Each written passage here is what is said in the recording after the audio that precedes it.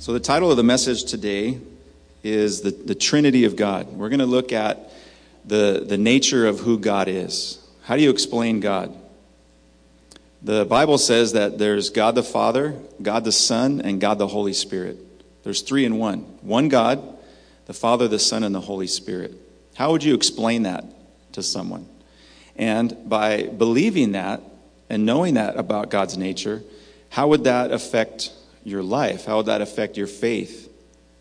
Right? When you pray at night, when you think about God, what kind of a God do you think of? What kind of God are you praying to? Do you even believe in God? These are questions that every person at some point, I believe, contemplates in their mind and begins to formulate their own theory. And some people come to a conclusion there is no God. Or some people claim, yeah, there is a God, but he doesn't want to know me personally.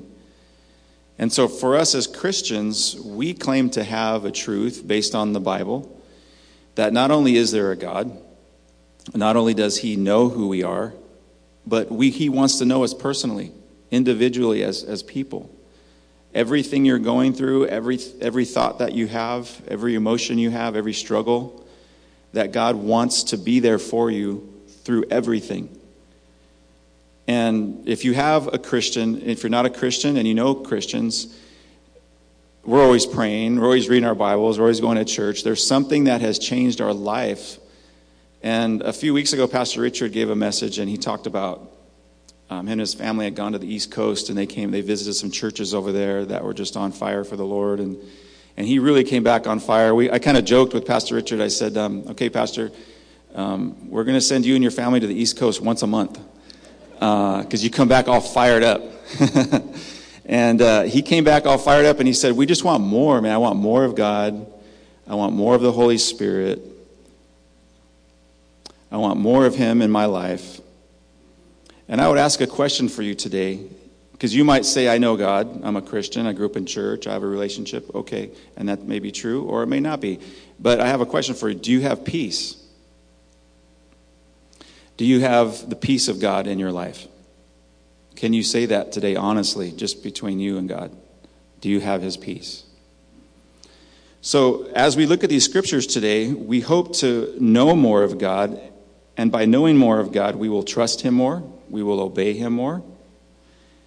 Let's look at a verse for our theme today. And then we're going to look at a lot of different scriptures. Turn to John chapter 14.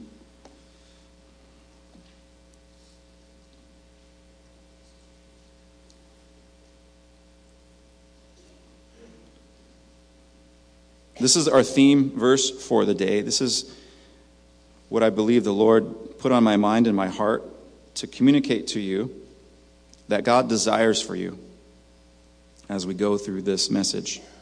In John chapter 14, verse 21, Jesus is speaking here, and Jesus says these words. He says, he who has my commandments and keeps them, it is he who loves me.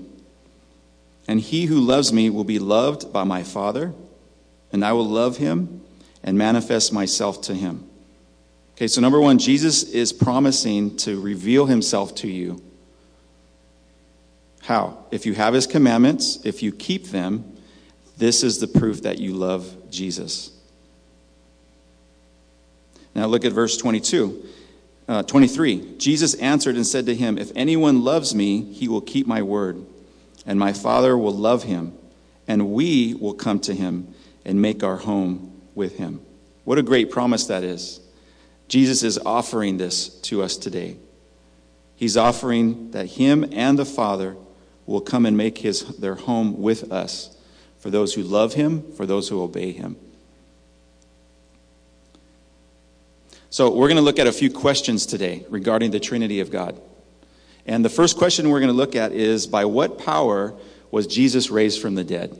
By what power was Jesus raised from the dead? So turn in your Bibles to the Old Testament, Isaiah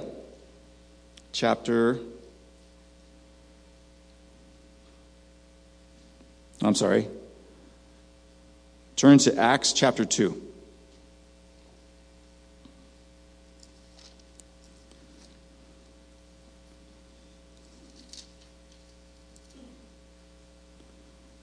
And as you're turning there, I'm going to read my notes here.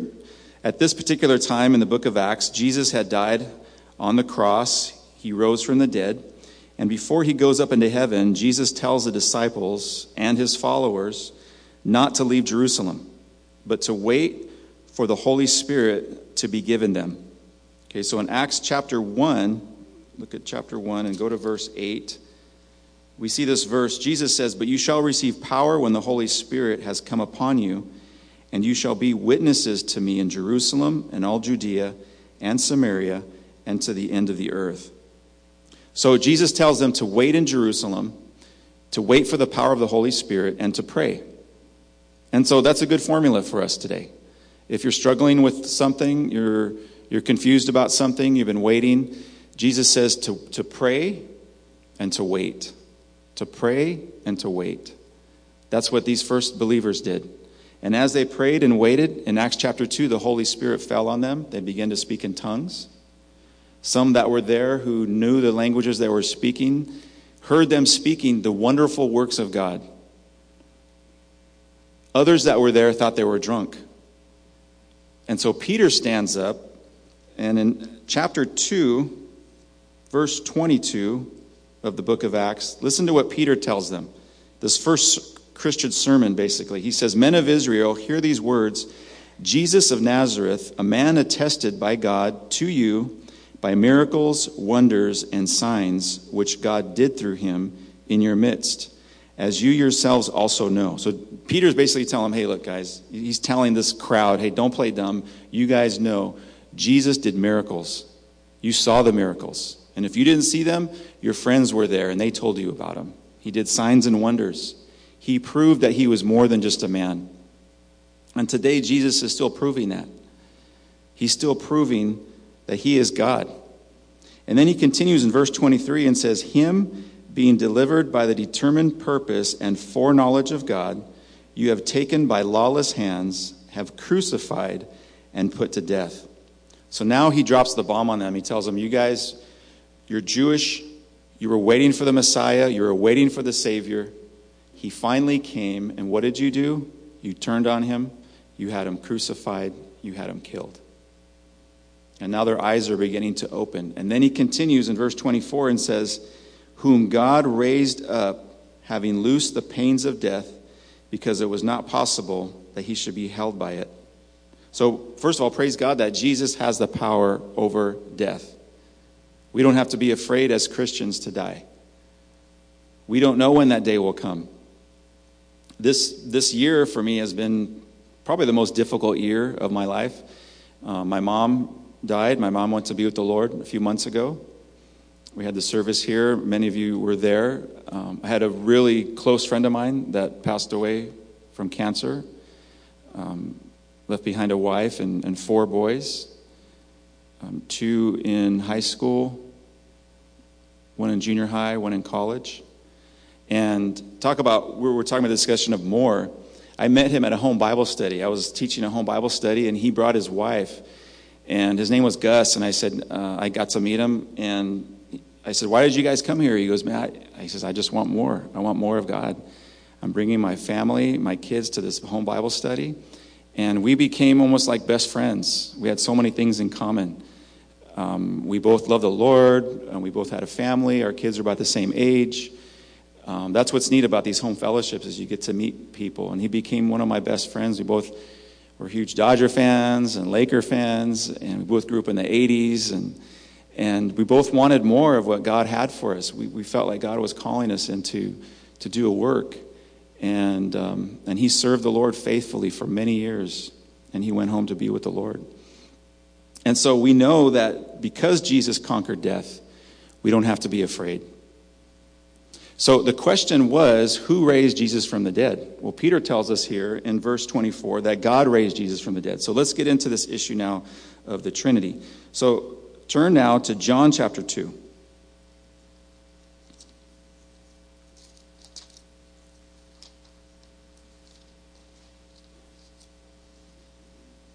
In John chapter 2, here Jesus walks into the temple. And when he walks into the temple, he sees something he doesn't like.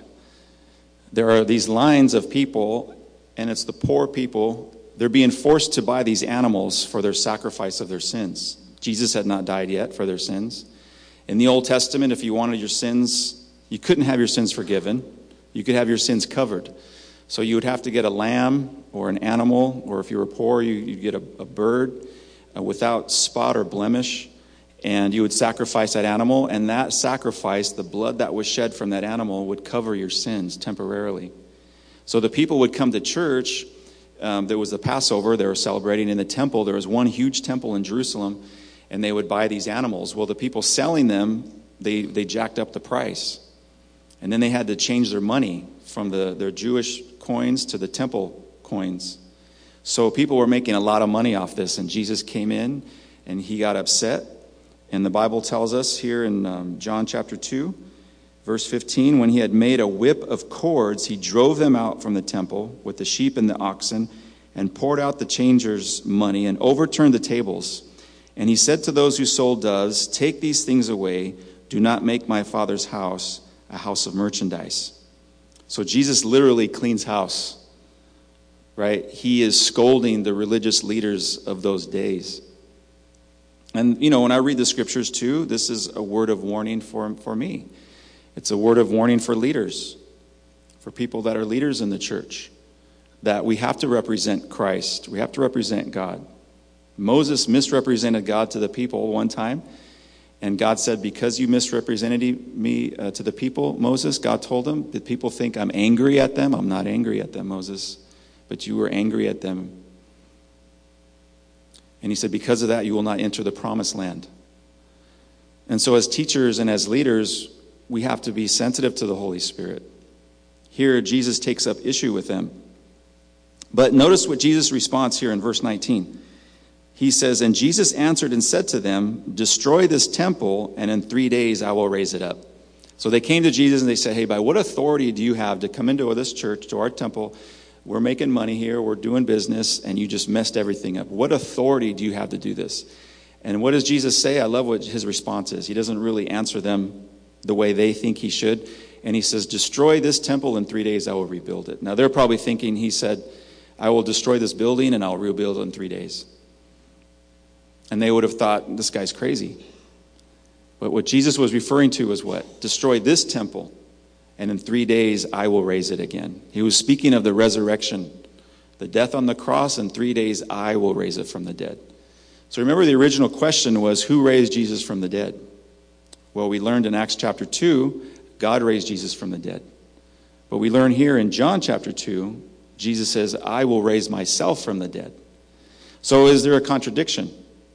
Well, if you don't believe in the Trinity, then there is a contradiction. Was it God or was it Jesus? There's another question another verse we're going to look at to help explain this. I did want to mention, in terms of the church leadership, there was a pastor that I heard speak, and he's gone to be with the Lord. He was an assistant pastor, and he was used by God in an amazing way, and he had these amazing stories, and he described this time. He was kind of transparent about himself. He was at church. He was locking up the doors. He was leaving. And a woman had come up to the church and wanted prayer. Well, he said he just wanted to get home. It was a long day. And he said, trust God, you'll be fine. Yeah. And she goes, well, I just need some prayer. I'm going through some things with my family right now. And he said, well, like I said, you'll be fine. Trust God. And he left. So the next day he was saying, the phone rang, he answered it. And she says, I was there the other day. I came in for some prayer, and I'm a little concerned. I've been struggling with my family and my children. And she says, I wasn't asking for anything. And then she said, did I speak to you? And he said, yeah, you spoke to me. And she says, well, are you a pastor? And he said, I'm a pastor. And then he said she began to cry on the phone. And she said, can I pray for you? Yeah, and he said he felt so small at that moment. And he said that she said the most beautiful prayer for him. And here Jesus is dealing with these religious leaders, and it's just a good reminder for me and for us that we are to be sensitive to the Holy Spirit. And it's a good example of what this lady did. If there's someone in ministry or somebody in a position of leadership that seems short or seems rude, this lady, the story I just told you, that's an example that we can follow. To pray for your leaders, pray for your pastors, pray for those in ministry. And so Jesus here deals with them by telling them a different truth of who he is. I will destroy this temple, and I will raise it in 3 days. Now, let's look at another scripture in the book of Romans, chapter 8.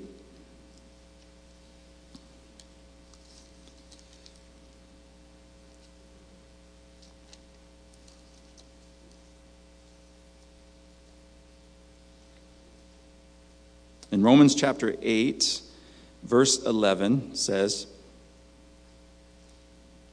let's read verse 10 first, and we'll go to verse 11. And if Christ is in you, the body is dead because of sin, but the spirit is life because of righteousness.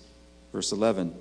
But if the spirit of him who raised Jesus from the dead dwells in you. So who raised Jesus from the dead according to this verse? The Spirit of God, the Holy Spirit.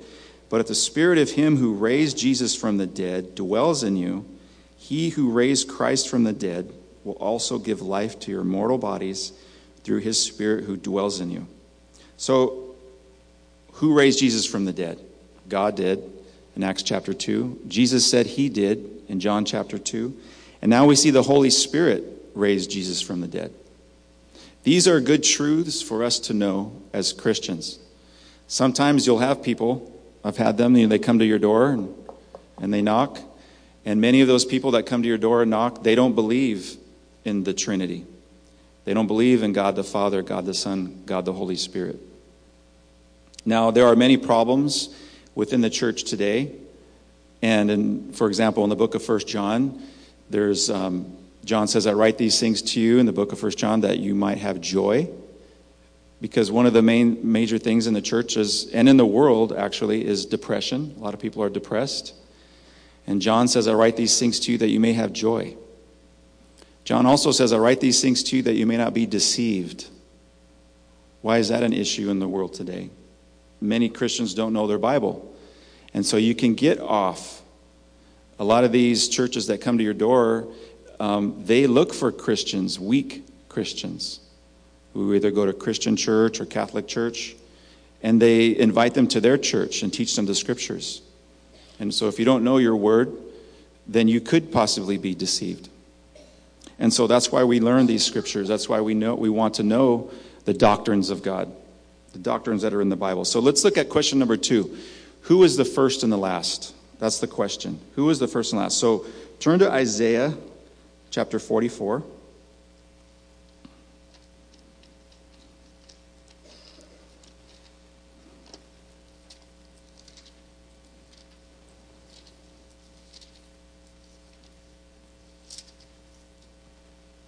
Isaiah chapter 44, we're going to look at verse 6.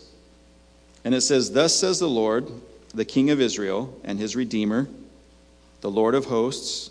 Here he says, I am the first and I am the last, and beside me there is no God. Read that again. Thus says the Lord, the King of Israel and his Redeemer, the Lord of hosts.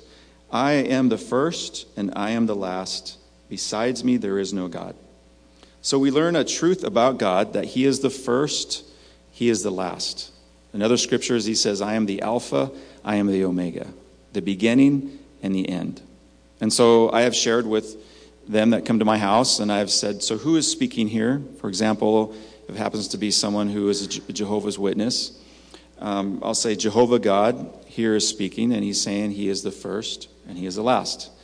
And they agree. Yes, that's true. Okay. Now turn to Revelation chapter 1.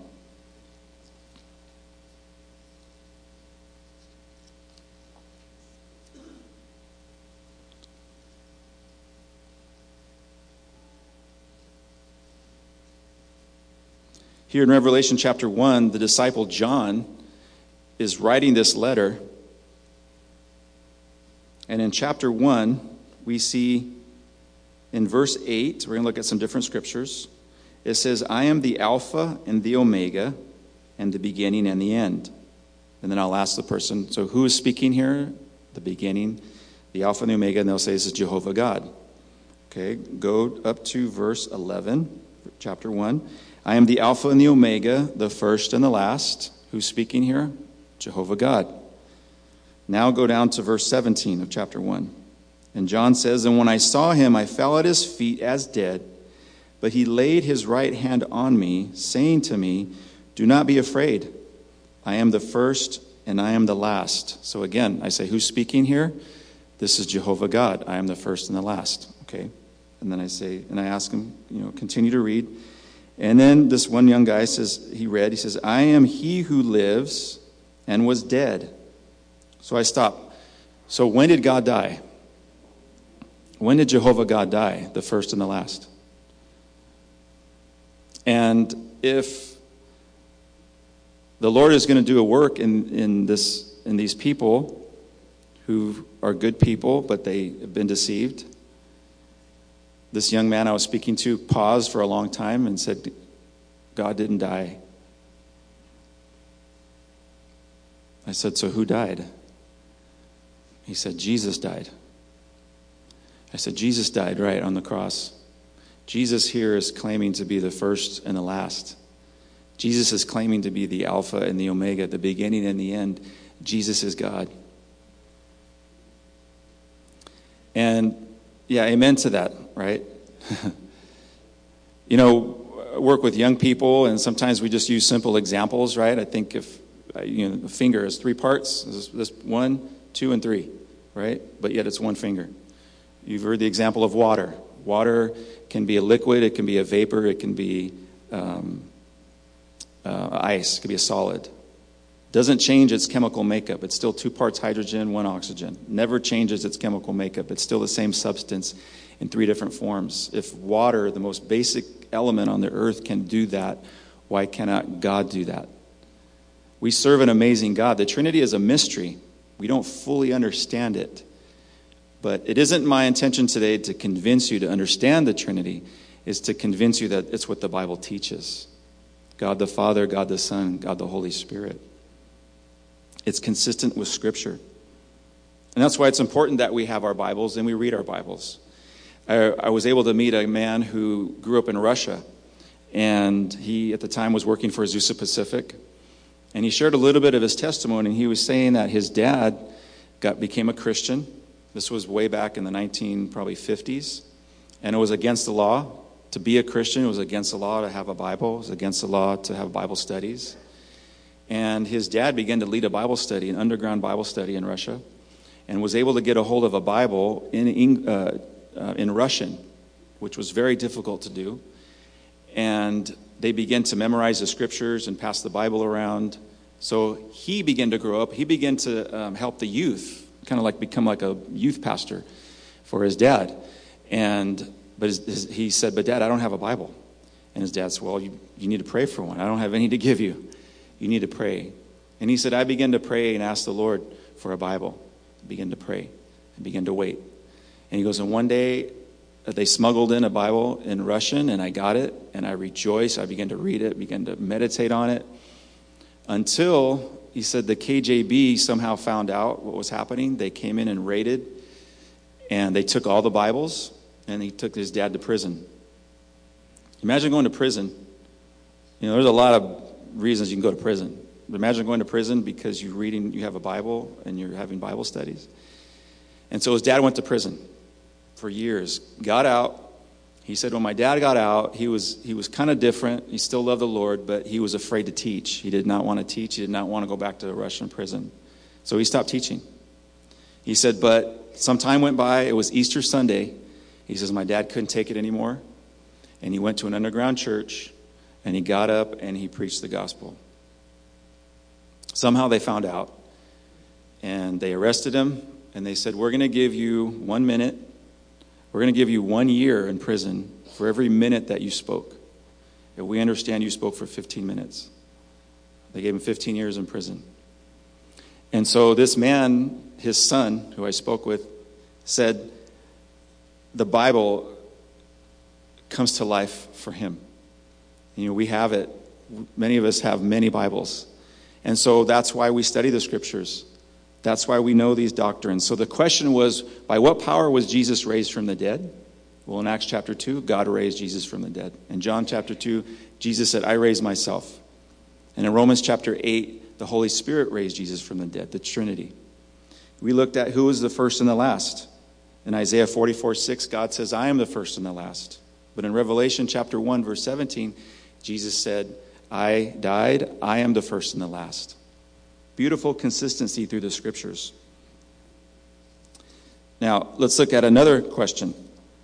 How are we saved? Isaiah chapter 43, please turn there.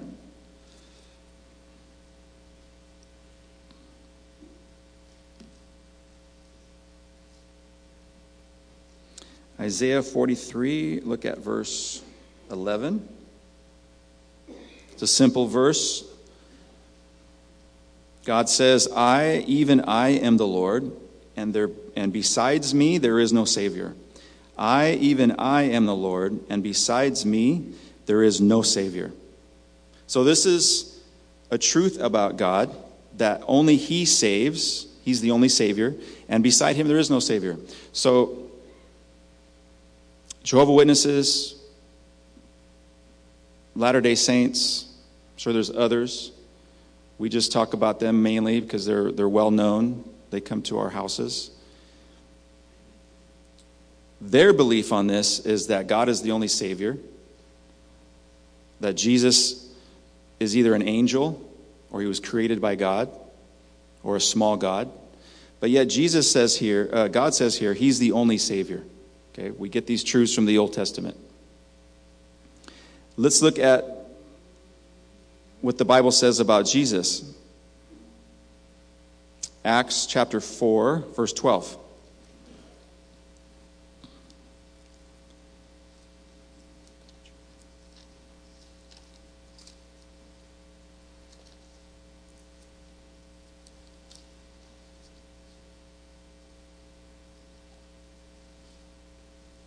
Acts chapter 4, verse 12. Referring to Jesus, it says, Now, nor is there salvation in any other, for there is no other name under heaven given among men by which we must be saved.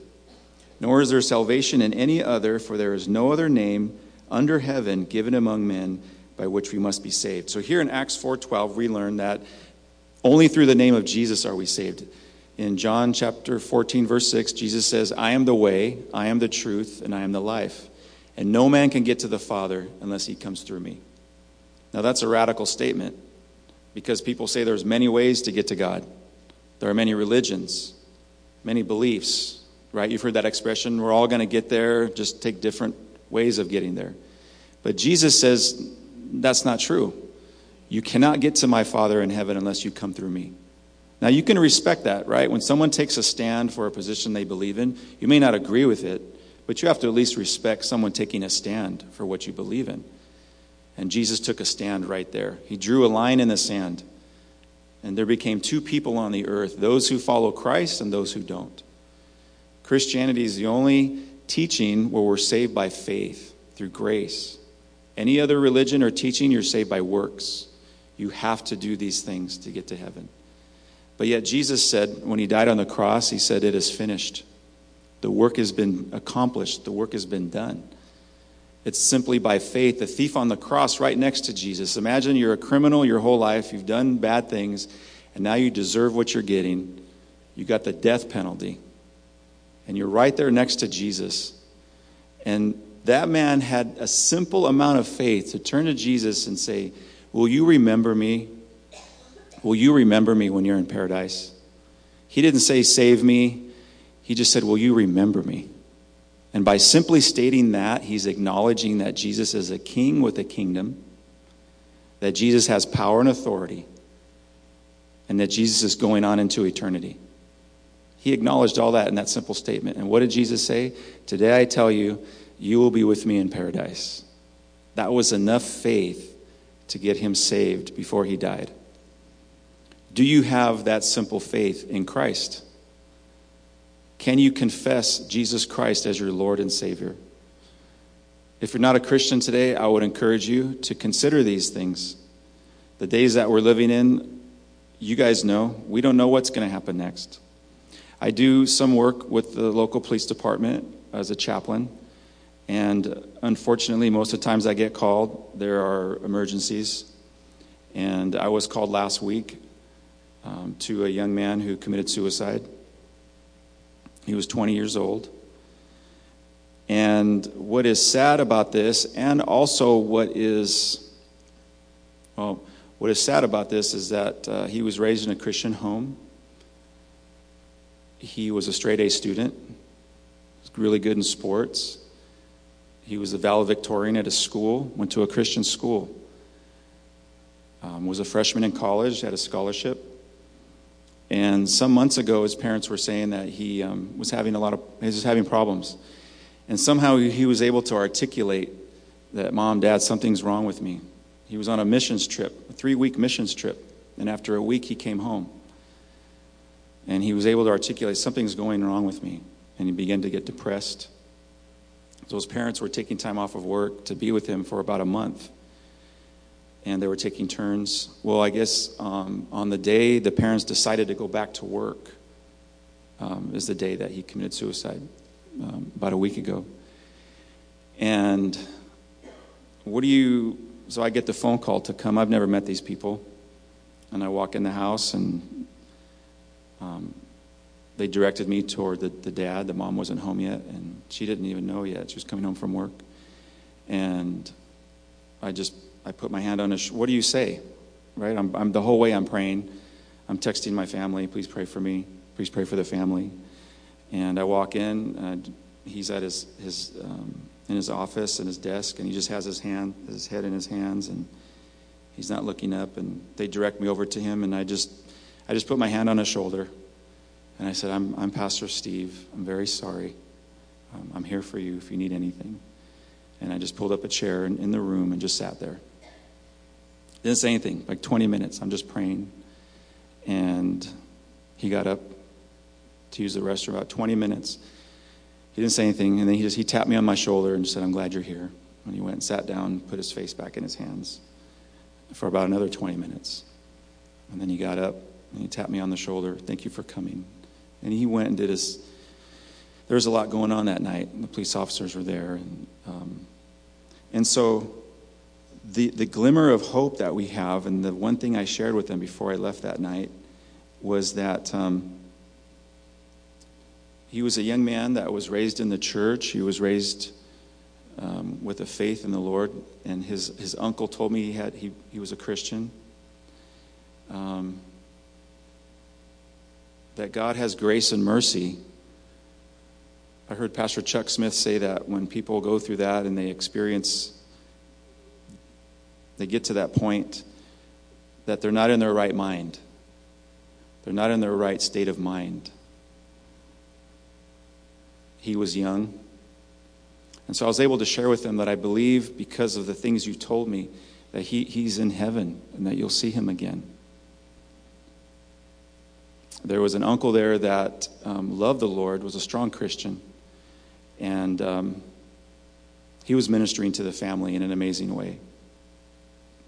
And so these things that we believe in, these scriptures that we hold to, they're for a purpose, to give us strength in life, to prepare us for heaven, to be examples to our children.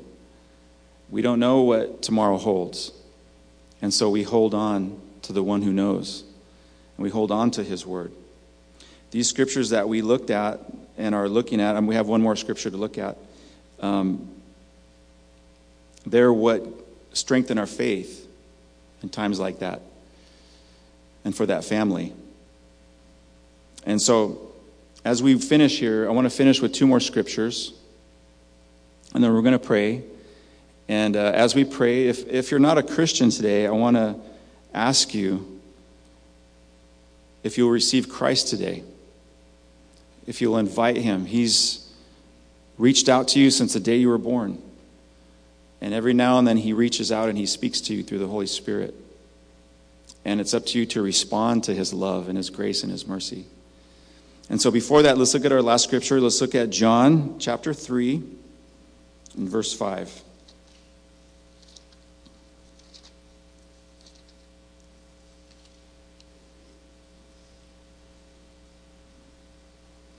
In John chapter 3, the question that we've been answering this last one is, how are we saved? In Isaiah 43:11, God tells us he is the only Savior. In Acts 4:12, Jesus said there's no other name under heaven by which men can be saved but Jesus Christ. But let's look at John chapter 3, verse 5. Jesus is speaking, and he says, most assuredly I say to you, unless one is born of water and the Spirit. Now, the water is a physical birth, but you must be born of water and the Spirit. He cannot enter the kingdom of heaven. So how are we saved? By the Holy Spirit. You cannot save anyone. I cannot save anyone. Only the Holy Spirit of God that stirs in someone's heart can save.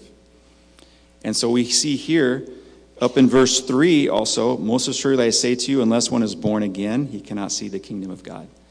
So how are we saved? Through God, through Jesus, through the Holy Spirit. And that makes sense. The Trinity of God. God the Father, God the Son, God the Holy Spirit. As we know God, and as we learn more about him, we discuss this thing of more. We will serve him more. We'll love him more. Read his word more. We'll pray more. There's a brother here at church I was talking to a couple weeks ago, and he tells me he likes to go on walks and pray. And I pray, but I don't walk and pray at the same time. I found out I can do both at the same time. And so I've been doing that lately. I've been walking and praying. I made the mistake the first time I went out. I'm gonna walk my dog also.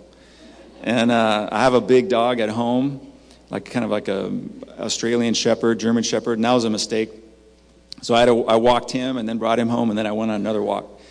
And that was neat to be able to do that, right? To do things in our life that strengthen our faith. And so that's why we looked at these scriptures. That's why we looked at the question of, by what power was Jesus raised from the dead? Who was the first? Who was the last? How are we saved?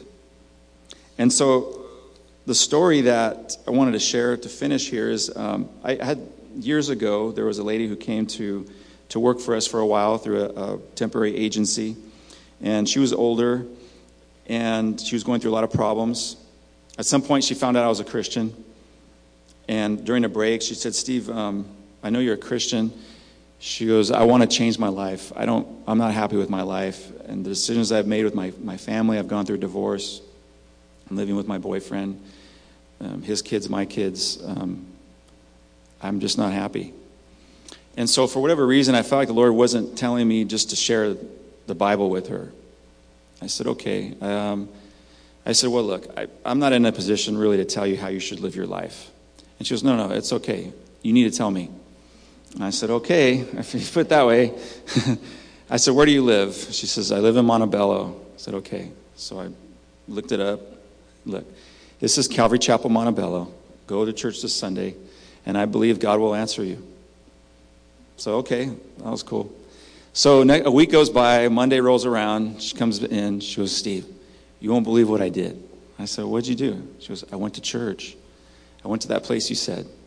It was amazing. She said the words the pastor said were beautiful. I've never heard those words. God was speaking to me. And when he gave the call at the end to receive Christ and to change my life, and she goes, I grabbed my boyfriend's hand, I go, come on, let's go. And he goes, I'm not going up there. And he says, I looked at him, I go, well, forget you then. And she went up and she says, I got saved. I said the prayer, they gave me a Bible. She goes, I can't believe it. And then she goes, what do I do now? And I said, look, same thing. I was just hesitant. I go, look, I don't want to tell you how to, She goes, no, tell me. I said, okay, you asked. I said, well, you said you're living with your boyfriend? I go, you asked. I go, in the Bible, God doesn't want to take things away from you. He wants to give life to you. He wants to bless you. But he wants you to do it in a way that is honoring to him. And living a holy life unto God is an honorable thing. She goes, okay. So a week goes by, Monday rolls around. She goes, Steve, guess what? I said, what? She goes, I kicked my boyfriend out. Yeah. And I said, I go, okay, wait. I go, did you tell him that I said for him? I go, do I need to be worried here? Watch my back. And she goes, no, I want to do things God's way. I don't want to do this anymore. I want to do things the right way. And it was so amazing to see this woman so excited. She didn't even really know the Trinity. She didn't really know the God that she was serving now. But she knew she had life. She knew that Jesus offered eternal life. And she had a peace that she never had before. And months went by, and she kept going. Then she came back and said, I took my mom. My mom got saved. And it was just an amazing journey. And that's the journey that God has for all of us. The right time and the right place to either give your life to the Lord or to want more if you have the Lord. Let's pray. Father, we're so thankful and grateful, Lord, for your word and for the truths that are in your word. And Lord, I just pray for anyone here, if they're not a Christian, if they've been putting it off, that they would not get caught up or tied up in religion or in the church, but that Jesus, you died for them on a cross 2,000 years ago. You shed your blood for them because you love them. The Bible tells us that God demonstrated his love toward you in that while you were a sinner, that Christ died for you. We just don't want anyone to leave here without Jesus. And if that's you, if you want to receive Christ, it's very simple. You have to confess that you're a sinner and that you need a Savior. And he's willing to meet you here today to forgive you of all your sins, to wash you and cleanse you by his blood, and to give you peace. If that's what you want, I'm going to ask you just to simply raise your hand, and we're going to say a prayer, and you're going to receive Christ in your heart as your Lord and your Savior.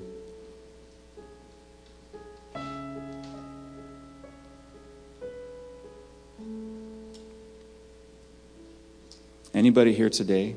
Okay, I see you on the left there. Anybody else?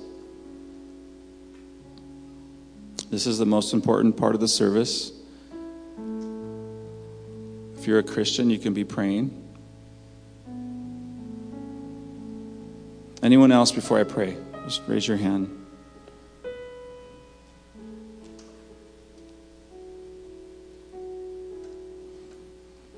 Lord, for that person who raised their hand, what a beautiful day it is for them today. In front of all these people, they're willing to confess you, Lord, to admit that they're a sinner and that they need you, Lord. This is the day of salvation today. And so for you, raise your hand. Just pray a prayer with me. Say, Dear God, please forgive me for all my sins. I confess that I have sinned against you. Wash me, cleanse me by your blood. Give me your Son, Jesus, and the power of your Holy Spirit. Make me a new person. In Jesus' name, amen. Amen. God bless you guys.